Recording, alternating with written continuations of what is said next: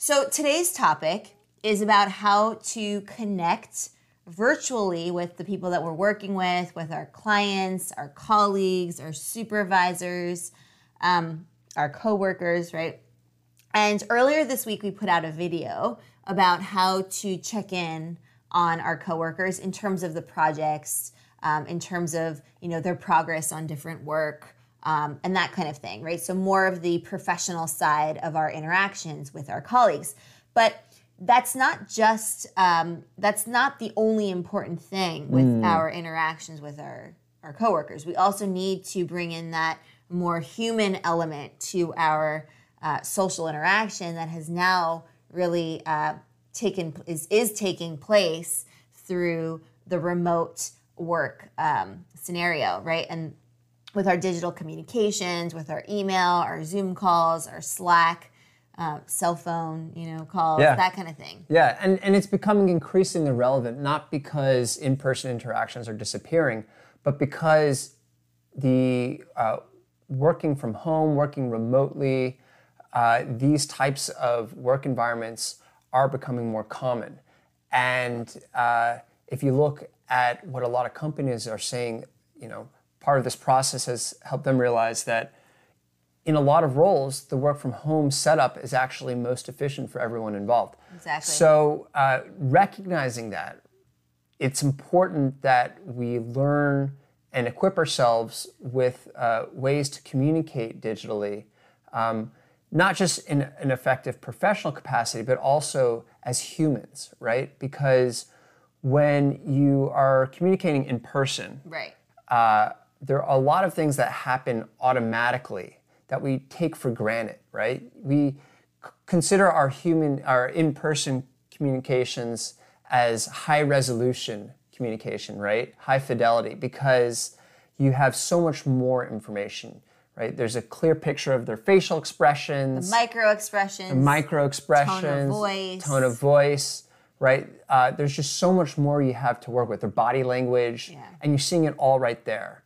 Whereas if you're on a Zoom call, the view might be pixelated, the sound might be distorted. There are way fewer opportunities to really sort of detect what the person is feeling and what they're trying to communicate beyond their words. Right. And that it gets further compounded if you're using something like a phone or email, exactly, or a chat app, where we're actually missing out on those nonverbal cues right, that we rely so heavily upon when we can see the person. Exactly, right? And so for this reason, it's very important when we switch to digital channels that we humanize those communications, right? We want to make those as rich and meaningful as an in-person interaction would have been. So that's sort of the goal of this conversation. Right. And if we think about it, there's a lot of sort of perfunctory kind of exchanges that go on. This is a perfect opportunity to, tone it down with those perfunctory exchanges, because it's not like we're going to be sitting at our computer all day just talking to the same person, right? You might be sitting at your computer all day, but you're going to be in and out of different meetings. You're going to be, doing emails, other projects, different work, right? So we're going to eliminate the perfunctory and really come in with the more substantial type of exchanges. So one way to do that is through maintaining this or adopting this openness. And this is something that, psychologists actually talk about in the context of when people are having a really tough time.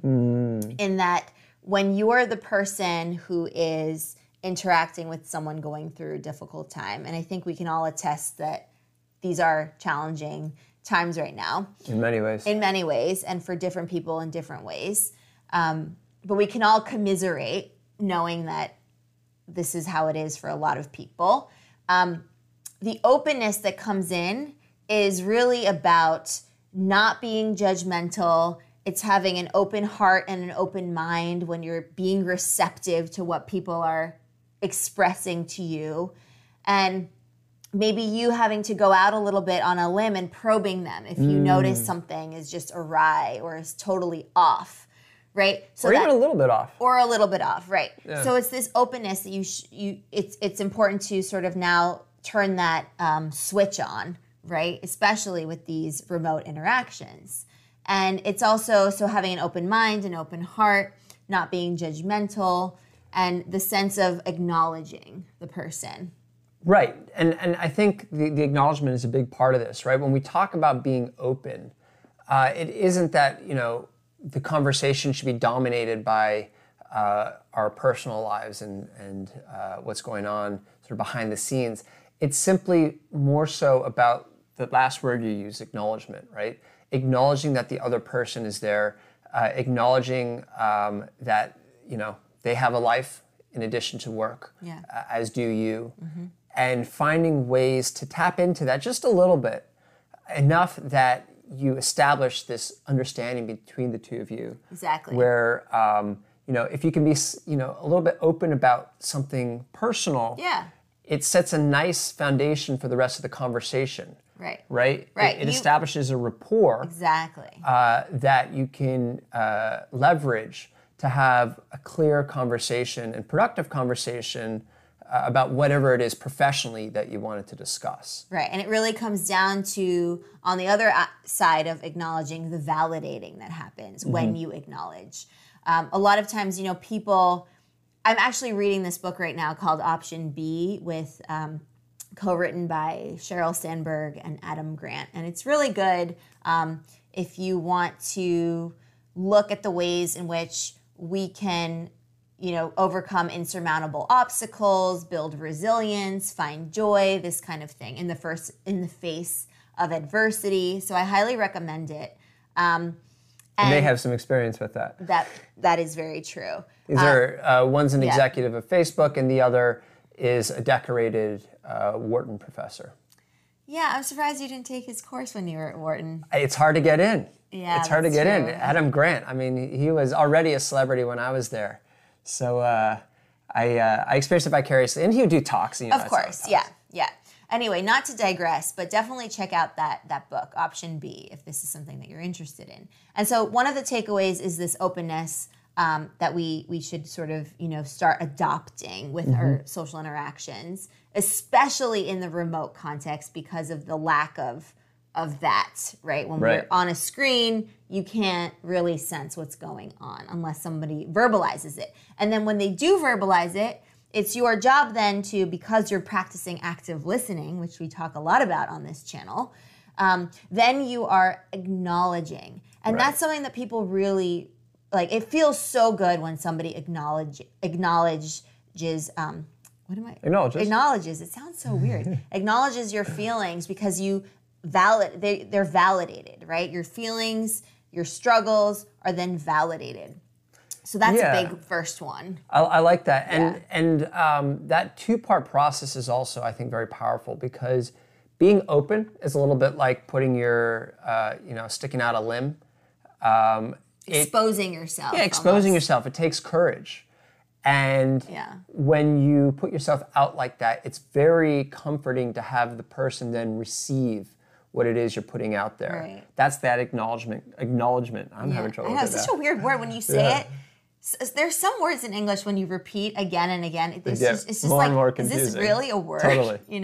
But by acknowledging that openness, it validates their decision to put it out there. And again, it establishes this trust, this link. So important. That sets a great foundation for the rest of the conversation. Exactly. And then for future interactions as well. Yeah. So the openness is the first big one. And then the second thing, in terms of humanizing our interactions, building rapport, maintaining trust, all of the good stuff that comes with human connectivity, of course, is to ask questions. And again, this is something that is brought up in the Option B book. And this is something that sort of surprised me in that there is a lot of people, so a lot of people actually want people to ask them questions in the context of when they're struggling, when they might be, overcoming an obstacle, that kind of thing. They want people to ask them how they're feeling and how, you know, how it's going and how they overcame that or how they're experiencing it right now and that kind of thing. Whereas some people might be of the sort of camp that says you shouldn't really ask questions because that's like overstepping, that's being nosy, that's being overly inquisitive or curious. Whereas there's actually research that supports, and also, you know, firsthand accounts from people who say that they've been experiencing just their worlds going upside down.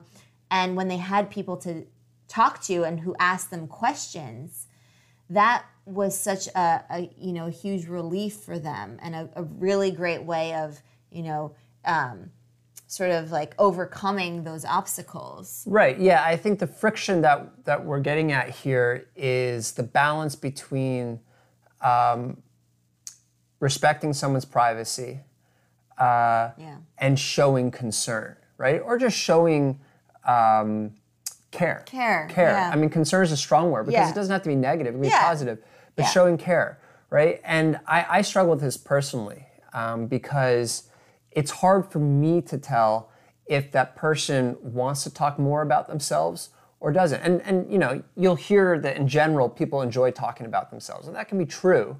But particularly in professional contexts, it can feel awkward for them. It can feel sort of not necessarily a safe place for them to share this stuff.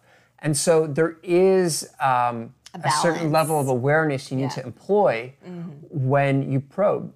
But at the same time, as you're pointing out, people like to know that the person they're interacting with cares about them as a person, right? We're not just machines. We're not just, you know, tools. One-dimensional sort of input-output. We are, you know, fully dimensional, multidimensional humans who are working and are getting stuff done and, you know, being productive at the same time. We have emotions, we have personal lives and so forth. So by generating a touch point where you're making a connection with them and doing so through questions that show you care about, you know, what's going on beyond the scope of the project, the professional context, that is it's an important way of establishing rapport, and it can be done in a way that doesn't come across as nosy, right? Exactly. So one thing that you brought up was this question of, when do I ask those questions? How do I know to ask those questions? And believe it or not, if we're paying attention, if we're really listening fully, right, to not only what they're saying, but how they're saying it, what their expressions look like, and even through a Zoom call, you can see a little bit of that. The big thing here is to pick up on like how many times they start to reference something. Right. Right. So, you know, if someone's talking about struggles that they're having with their toddler, and they bring up multiple times that their toddler had surgery, that might be something that you kindly, conscientiously, you know, inquire about, because clearly that's something that they want to talk about. And that's a perfect example of a tricky situation, right? Because, okay, so a family member has had surgery. That's a very personal topic with a lot of emotions around it, right? Is that something you want to delve into? If it comes up very briefly and in a very vague way, maybe you don't. But if the person, in your case, brings it up multiple times, that's probably them signaling that they want you to ask. They want to get it off their chest. Maybe it's been an emotional weight for them. Right. And so by sharing it with someone else, it relieves the burden from them, right? So that's what we talk about. There's not a one-size-fits-all formula here. Right. It's much more about being an active listener and determining, based on the cues that they're giving, the social cues that they're emitting, whether it makes sense to probe or whether it makes sense to, you know, change topics or have a light touch. Right. And that the only way to tell for sure is to you know the person and trust your gut, right? Yeah. Our minds are sort of built to understand the cues that other people are giving us. And some people are better at it than others, but it is absolutely a skill that you can train. And a lot of what the content that we discuss has to do with is these skills, right? The skills of developing that awareness about whether this is the right time to do this or not. Yeah, timing is, I mean, they say timing is everything.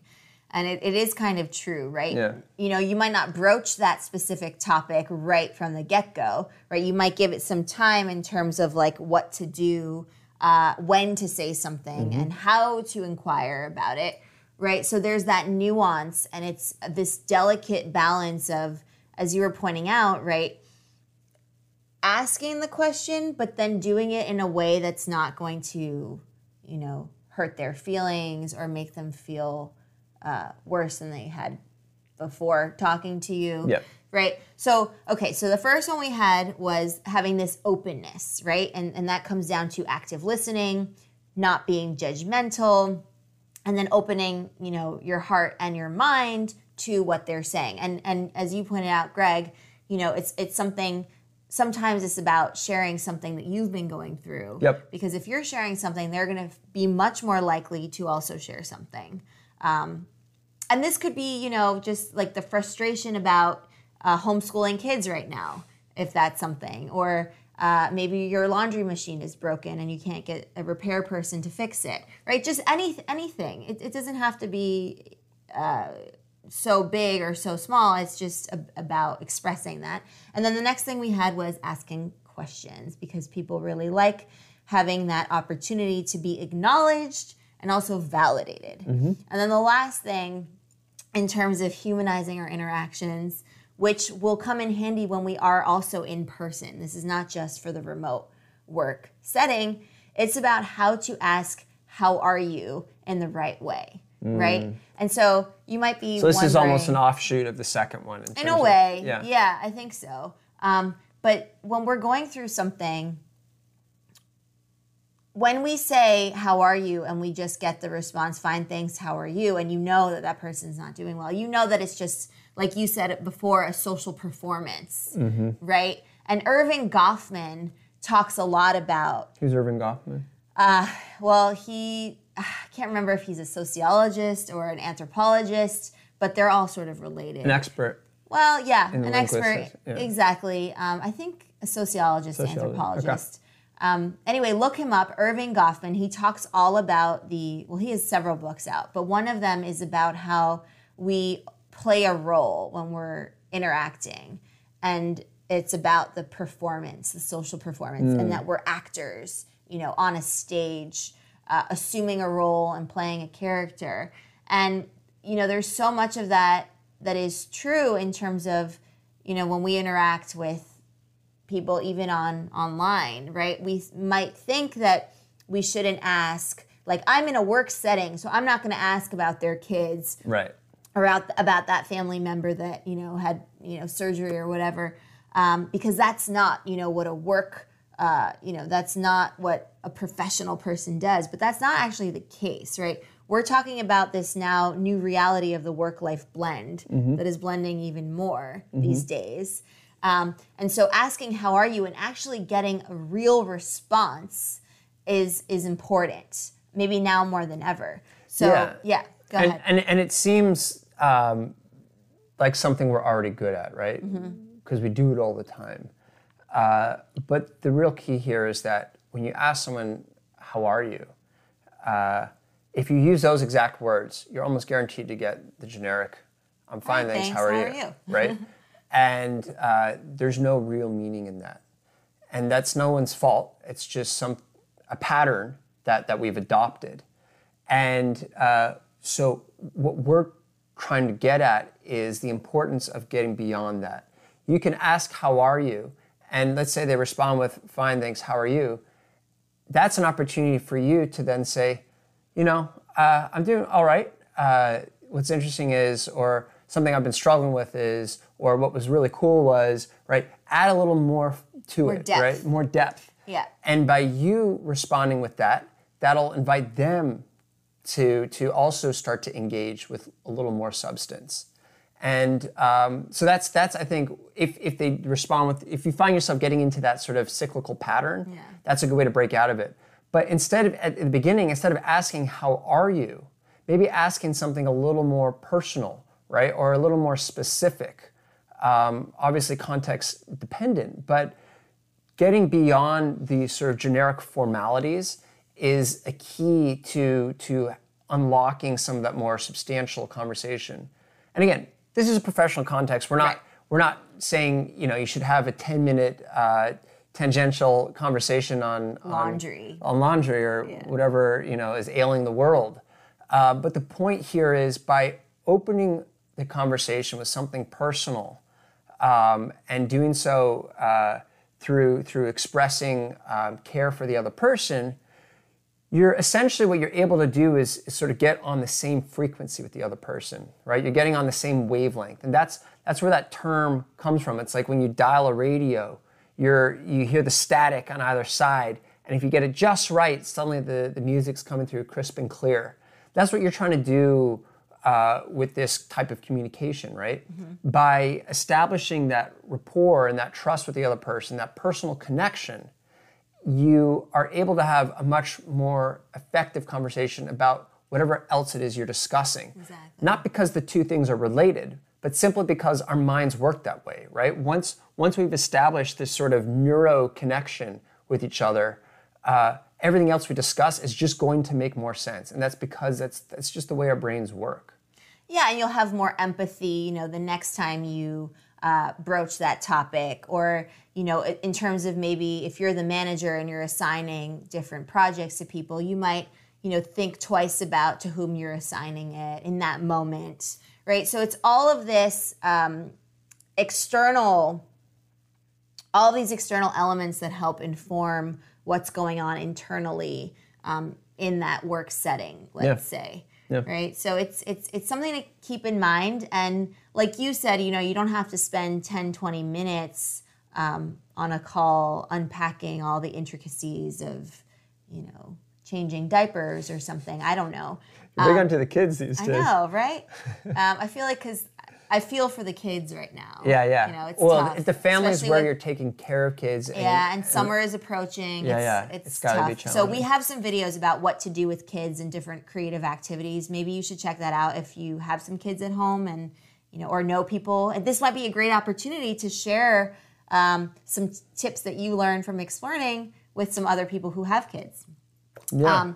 But the whole idea is to pepper, your interactions with these human elements, to remind ourselves that we are human, we're not machines, and we're not expecting anyone to be a machine and just to smile through it, right? Just grit your teeth and bear it. No, we're humans, we're feeling, we have a lot of emotions, we're complex, our communication is complex. So let's try to relieve everyone a little bit of a burden as best we can. Yeah, and what you'll discover is that the more human elements you can work into your conversations, professional conversations included, in a digital context, the more enjoyable they'll be, right? We talk a lot about fatigue of Zoom calls, fatigue of digital interfaces.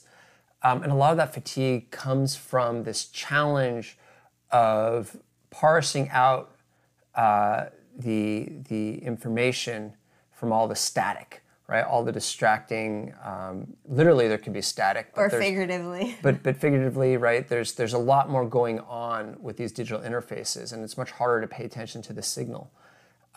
So by developing ways of establishing this human connection through these digital channels, you can relieve a lot of the cognitive load of comprehension, and it'll make for a much more natural, pleasurable, and efficient, productive conversation. So definitely worth developing these skills. And for sure. And again, it's not just going to be helpful to you in the context of your digital communications and remote work, but also when we do go back into society and we do experience our face-to-face communication again, you might start, changing the way you ask, how are you? Or you might start changing the way of listening. Right. So these are all really valuable lessons that we can transfer into different communication settings.